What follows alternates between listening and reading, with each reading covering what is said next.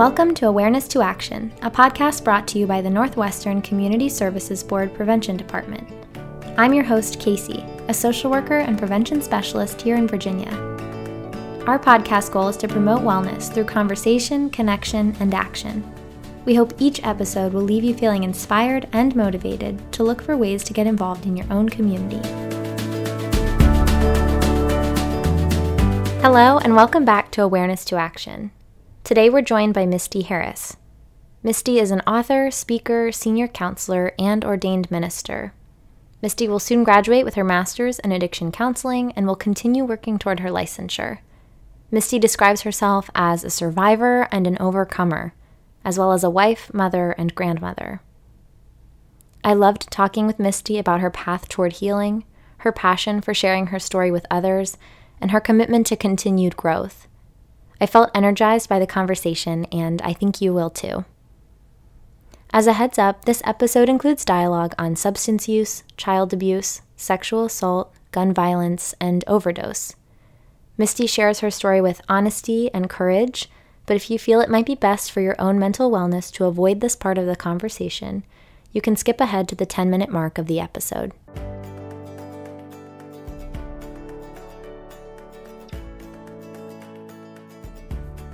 All right, Misty, welcome to the Awareness to Action podcast. Thanks for having me. I'm really excited that you're here, and I would love it if you would share your story to get us started. So my story starts off with being abused as a child. My mother married my stepfather. I was abused by him. My mother allowed it. Growing up, I was abused off and on. I had two brothers living in the home. All the abuse was focused on me. The abuse that I went through at home was not just the typical spankings. I was beat. I went 2 or 3 days without food, standing in a corner with no food. One of the typical meals I ate was a cup of peanut butter with a cup of rice with like a tablespoon of butter on peanut butter on it. Sandwiches that consisted of like peanut butter, lettuce, and mayonnaise. And it wasn't that we were poor, but we weren't that poor because my stepfather would eat pork chops and rice and, the whole meal. I was basically used as kind of like Cinderella is how I felt, now that I look back at it. I was the one that did all the chores and was made to work off punishments. Not that there's anything wrong with chores. Growing up, I ended up in 8th grade in foster care due to being beat brutally with a rubber hose. I had my arm broken in 6th grade. Just the abuse kept escalating and escalating. I was eventually put into the system as deviant and defiant when in fact my rebelling, my being disobedient was only a cry for help because of the abuse going on in the home. I ended up being a runaway, ended up getting molested by a friend of my mother's, ended up out the system, ended up in domestic violence situations, being in and out of foster care. Growing up, I started drinking and diving into alcohol, smoking weed. When I got into these cycles of abuse with these relationships, I ended up diving more into other substances. The abuse was anywhere from physical, mental, financial. I have 3 children, and those all stem from abusive relationships. My daughter's father was murdered, shot 5 times in the chest. My son's father was more verbal than anything verbal and financially abusive. He cheated on me. I ended up in a 3rd marriage. We didn't have any children, and he was more, he was mentally abusive, but his was very much controlling to where I didn't even realize it. I ended up having my children taken for 5.5 years by their grandmother and father at the age of 3 and 5. That dove me into selling drugs, into using more substances. I dived into selling crack cocaine and using crack. Ended up working as a nurse where I got my opiates and benzos and psychotropics and started diving into other use. Ended up overdosing in 2000 while my sons were in the care of their father, to put it nicely. I ended up moving. I think throughout my whole life, I moved anywhere from California to North Carolina, up to Baltimore, North Dakota, and Oregon, just running from all my problems, all the abuse, all the just anything all the trauma I had been through in life. Instead of solving it, I moved. It was that fight or flight. I ended up, the flight was me. I didn't fight until the very end. Um, didn't work very much. I was just hustling, selling drugs best way possible. I don't think I actually worked a stable job until my 30s. I worked off and on. I was a nurse tech. I worked, different factories, but no real stable, committed job. My whole life consists of trauma. And it all stemmed, honestly, from growing up in such an abusive home that I equated and searched for love because I equated the abuse with love because that's all I knew. So negative attention was okay attention. So I was very promiscuous. I slept around a lot, just full of trauma, my entire life, full of trauma. And a lot of it I also put on myself after because I didn't know how to end and solve the first, situations that I went through growing up. I wasn't educated on how to end abuse. Well, I appreciate you sharing all of that with us because I know that there's a lot more, but we'd be here I could tell stories, but we'd be here forever. Well, I'd love for you. I know that your story is a hopeful one. So I'd love for you to talk about some of that work that did happen and that healing that did happen and what you're doing now. So the healing began, I think, at the end of my second marriage, when he was very controlling. He wanted me always in the house. There was always these excuses. And I ended up with C. diff and I had cancer, but it was benign. I can't even explain how sick I was. I spent 6 to 8 weeks in the cancer center, and it was like an awakening because when I came out of it, I wanted to change. And I've always wanted to change, but this change was more. My kids were getting older and I wanted to go back to school and I wanted a better life. I wanted to move. I wanted to evolve. I wanted to grow. I wanted to change. And I'll tell you right now, it wasn't overnight. It took probably about 10 or so years, but that was the beginning of it. And when I came out of the cancer and was feeling better and doing better, I enrolled in school. I enrolled in college. And that there was the end of my relationship because he couldn't handle me being out and about, meeting people, growing, learning. And that was the change of my life, was when I started school. It made me realize that it made me realize I was being controlled. I went on a ride one day with my son. I was taking my son somewhere after this relationship ended. And he said he wanted to go somewhere. And I said, well, where is that? And he says, we've lived in this town how long and you don't know where it's at? I was so used to being driven by my husband or, that I didn't know where this tiniest place was. And he said, you don't realize how much he controlled you. And it was just boom. It was this big wake up moment. It really was. And from there on out, I just started growing. And it took a long time because when you go through abuse, it takes a long time. But that was my aha moment, as you might say. So where I'm at now is after that aha moment, I ended up still in bad relationships and still kept that cycle going. In fact, in between then, unfortunately, I was raped by somebody I thought I was going to date, but I didn't let it stop me. I ended up with my bachelor's in criminal justice. I was given my associates in criminal justice, concentration in human services. I ended up meeting my husband right before I graduated with my bachelor's, and we got married in 2014. He has 4 children. I have 3 biological children. Together, we will be on our 18th grandchild next year. I graduate in 2 weeks with my master's in addictions. I have gotten 2 scholar degrees, published my book in 2017.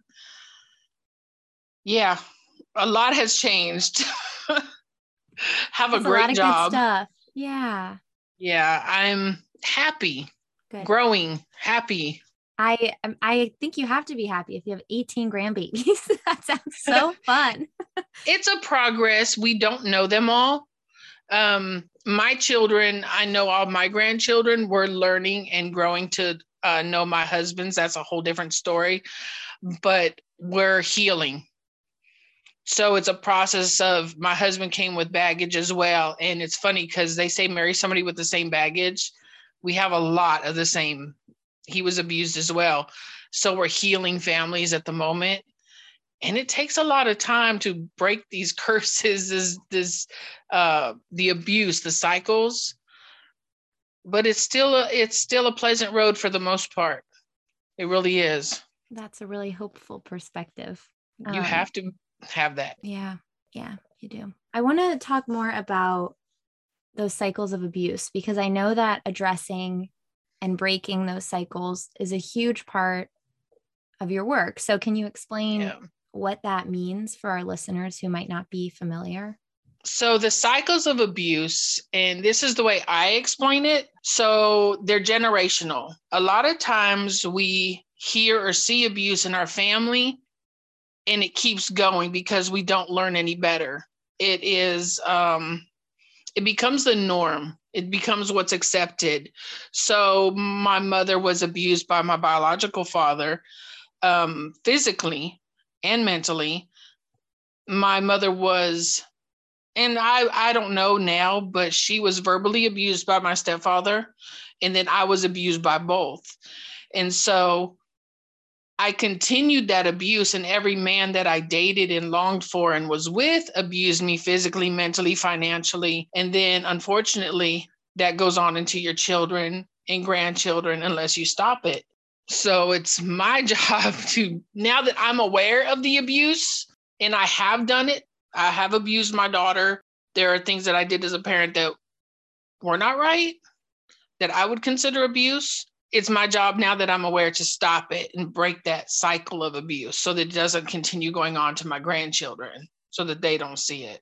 What does that look like in a community setting? Like, how can we, as a community, address those cycles of abuse? Because I think you're speaking to doing it for yourself and within your own family, which is obviously where it all starts. But right. Is there a place for that in the community? We need to educate. Unfortunately, where I'm at, there's not a lot of places here, but I do a lot of educating. I go into the jails.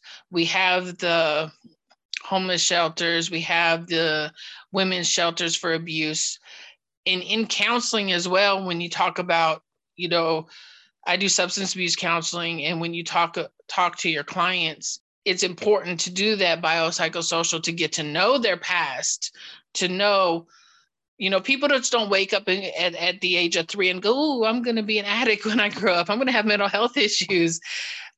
We need to discuss the domino effect, what caused these issues. And a lot of them stem from abuse. People just don't wake up and some of them are hiding the trauma from childhood abuse, domestic violence.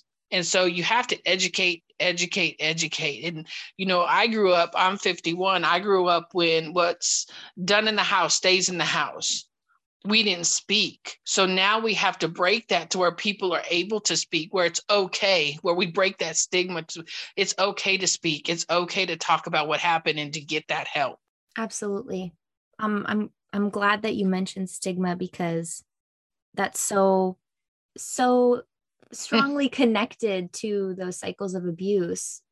So I would love for you to speak to, how stigma has played into your own healing and your own breaking of those cycles, and then how it plays into your current work. Unfortunately,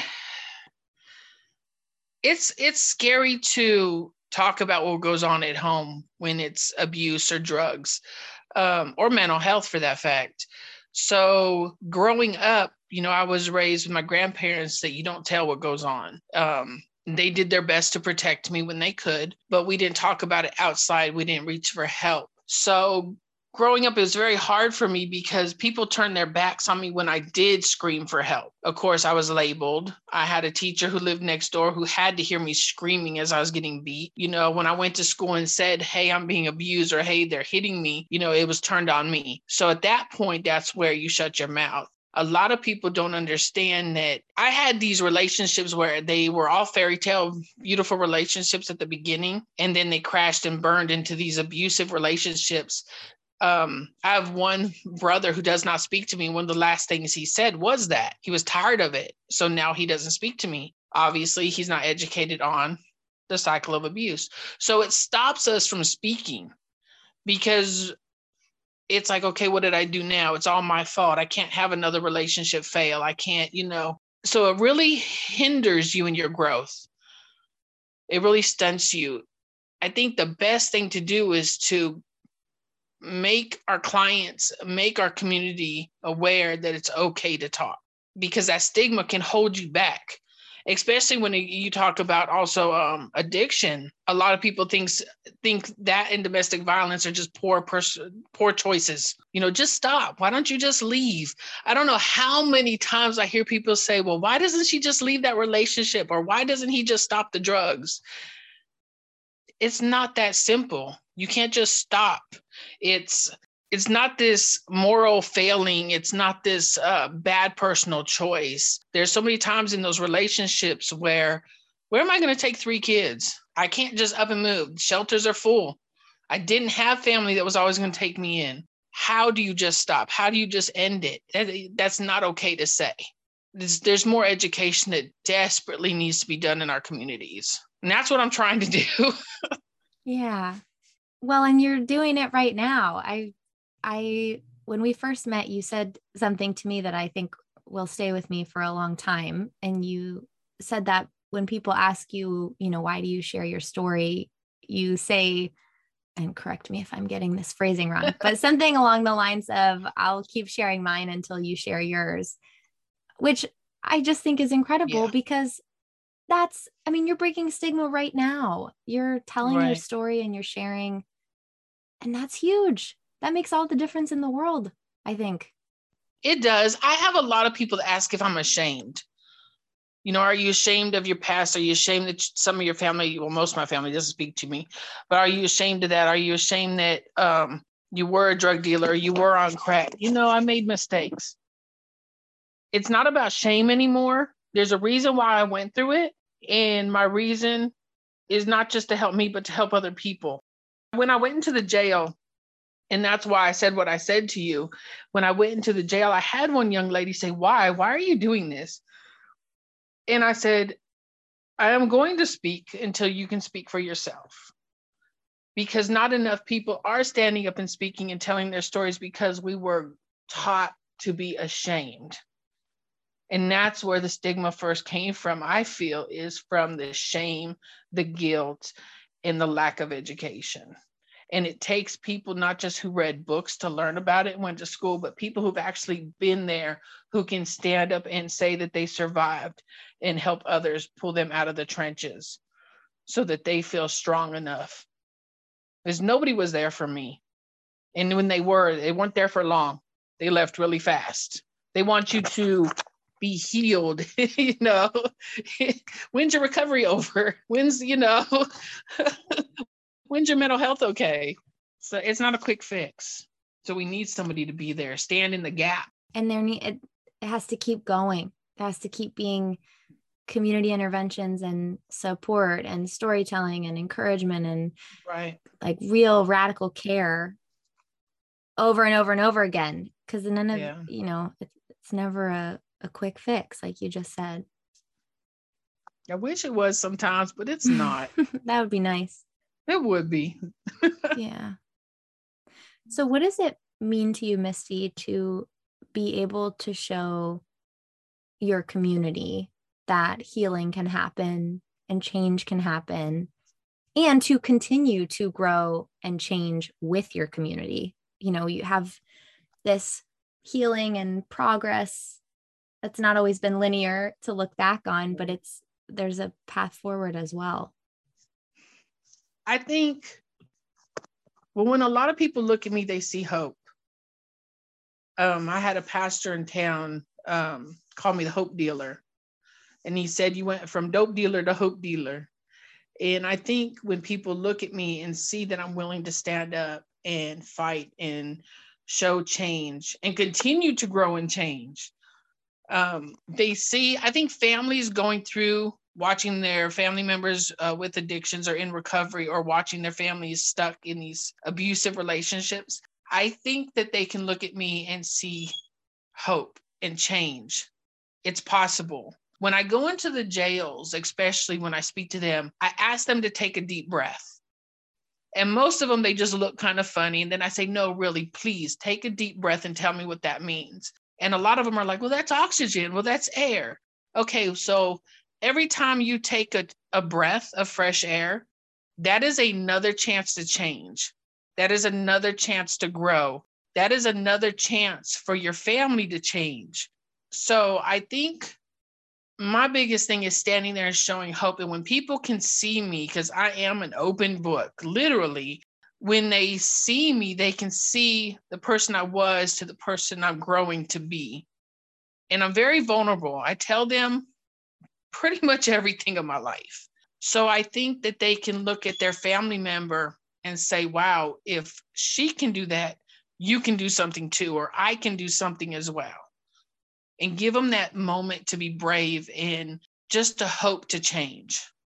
But I have to show them that I'm still a work in progress. I have to. I'm not perfect. I do tell them that, there's still grandkids I haven't met. There's still, my daughter and I are still working on a relationship. I have to let them know that and see that, because it's not magical. It's not this overnight quick fix. I'm still growing. They have to know that the moment they decide to change, it's not all going to be butterflies and unicorns, or else they will not want to do it anymore. That's not realistic. So I have to make that clear to people, that just because you decide to sober up now, or get out of that abusive relationship, or decide to change your life, things aren't going to be sunshine, rainbows and everything right away. You're still going to overcome a lot of hurdles. And that's important. So they have to see me changing. They have to hear that side of the story where, look, I still need to fix this, and this. Does that make sense? Absolutely. And I think you're speaking to a really important concept of not falling into like this or that thinking. You can be proud of how far you've come and acknowledge that you have progress to make. Right. Or, what I heard you saying earlier, you can love your community so much and also recognize that it needs more. There need to be more resources and more education. There's, parts of it are lacking. It's okay to say, I love this place and I want it to be better. I love me and I want me to be better. I think that's really important. Yeah, it's a lot of work. It is. But it's worth it. I love everybody that walks in the door. When I talk to my clients, I tell them they're brave. The first step you did was walk through that door. That's a huge step to walk through that door. That's brave. But I want them to know that I was them at one time. Maybe not to that extent or that level or whatever, because we all are different, but I was them. You have to make it personal. To say, hey, I'm glad you're here. Yeah. I think that's a powerful statement. So you are a person who has chosen a line of work based on your life experiences. And I'm wondering if you can touch on what has been important to your professional development, or what you would recommend to someone who is using their life experiences to guide the work they want to do in the future. So using your life to guide it, first off, life experience is amazing. However, you have to go to school. It's very important to learn not just the life experiences you have, but learn the different behaviors, where they stem from. I have learned so much in college that I encourage others to go, and it's not for everybody. However, to see the picture 100%, it's important, especially in my field. Another is, we know my life is a book, and about to be more, but self-disclosure is also very important. When I talk to a lot of the clients, that know I have a book out, I say, this is not about me. This is about you. That's important, because they don't want this, what would you call local celebrity, maybe, you don't want them to get wrapped up in that. It's not about me. This is their recovery. Another very important point is self-care. With me, it's very hard sometimes to talk about my story. Sometimes I'm great. Sometimes I am the most level-headed person you would get to speak. But at other times, if I'm tired, if it's been a long day, there are triggers, there are stressors that make it harder. Self-care is very important to me. I work out. I will come home and there's times when I have to tell my husband, just got to shower, take my work off of me. It's that self-care is so critical to what I do. And I've had to learn that. I've had to learn to say no. That is also very important because if I don't take care of me, then there's no way I'm going to be able to help take care of my community or be on my job. And those I think are those are the three most important things. Yeah. I know how much self-care matters, and I'm always amazed still by how much of a difference it makes both ways, whether I'm doing a great job with it or not. I'm always impressed by how great or how bad I feel based on how that care has been implemented. Yep. But that's exciting too, to figure out what works for you and what you need and what is truly most beneficial, I think. I had to learn self-care because at first, when I published my book and everything, I was just gung-ho. I was ready to run that marathon, but I kept tiring. And everybody kept saying self-care, self-care. And I was like, no, I got this, I'm fine. And then I would crash and burn. And then I realized, okay, reel it in. There's a time and a place, and you can't say yes to everybody because it'll wear you thin. It'll wear you really thin. And then you're not helping anybody, including yourself.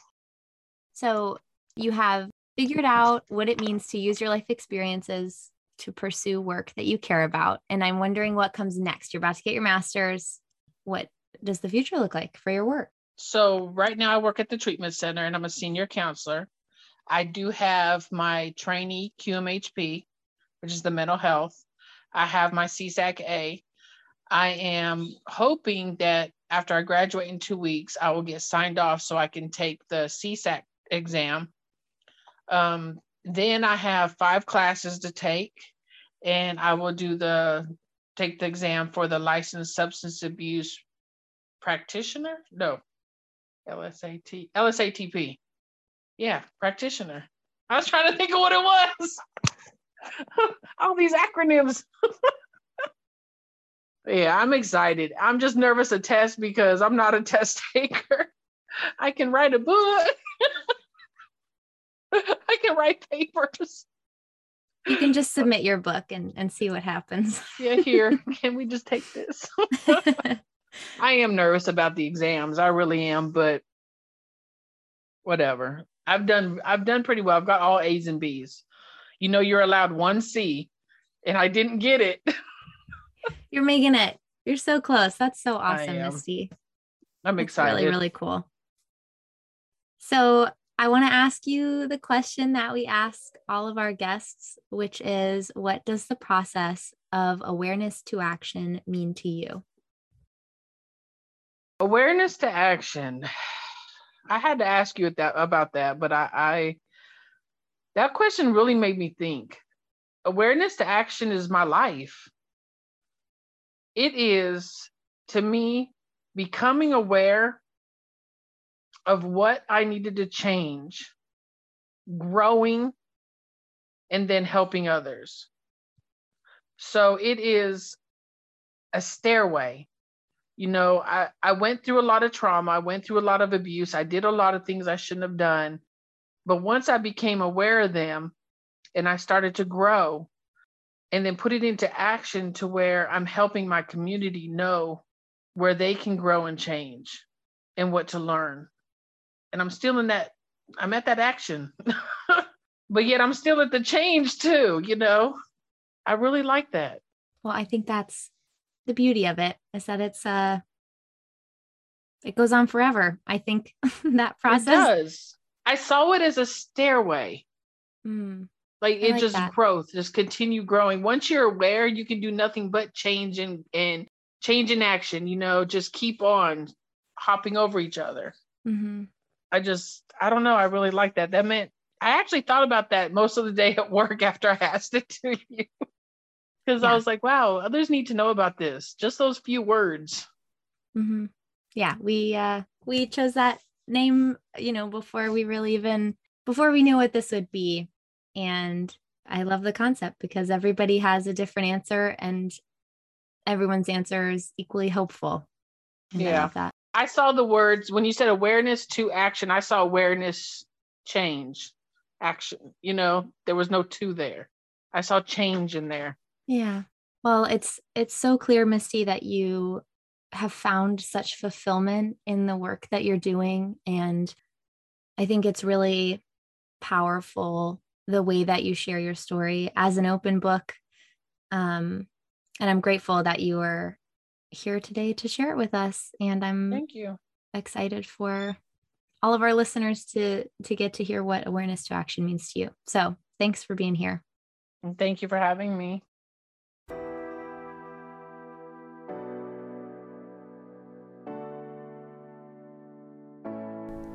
Thanks for listening. And thanks again to Misty for joining us while in the final weeks of earning a master's degree.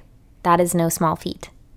Make sure you subscribe to Awareness to Action so you don't miss out on any of the conversations we have coming up.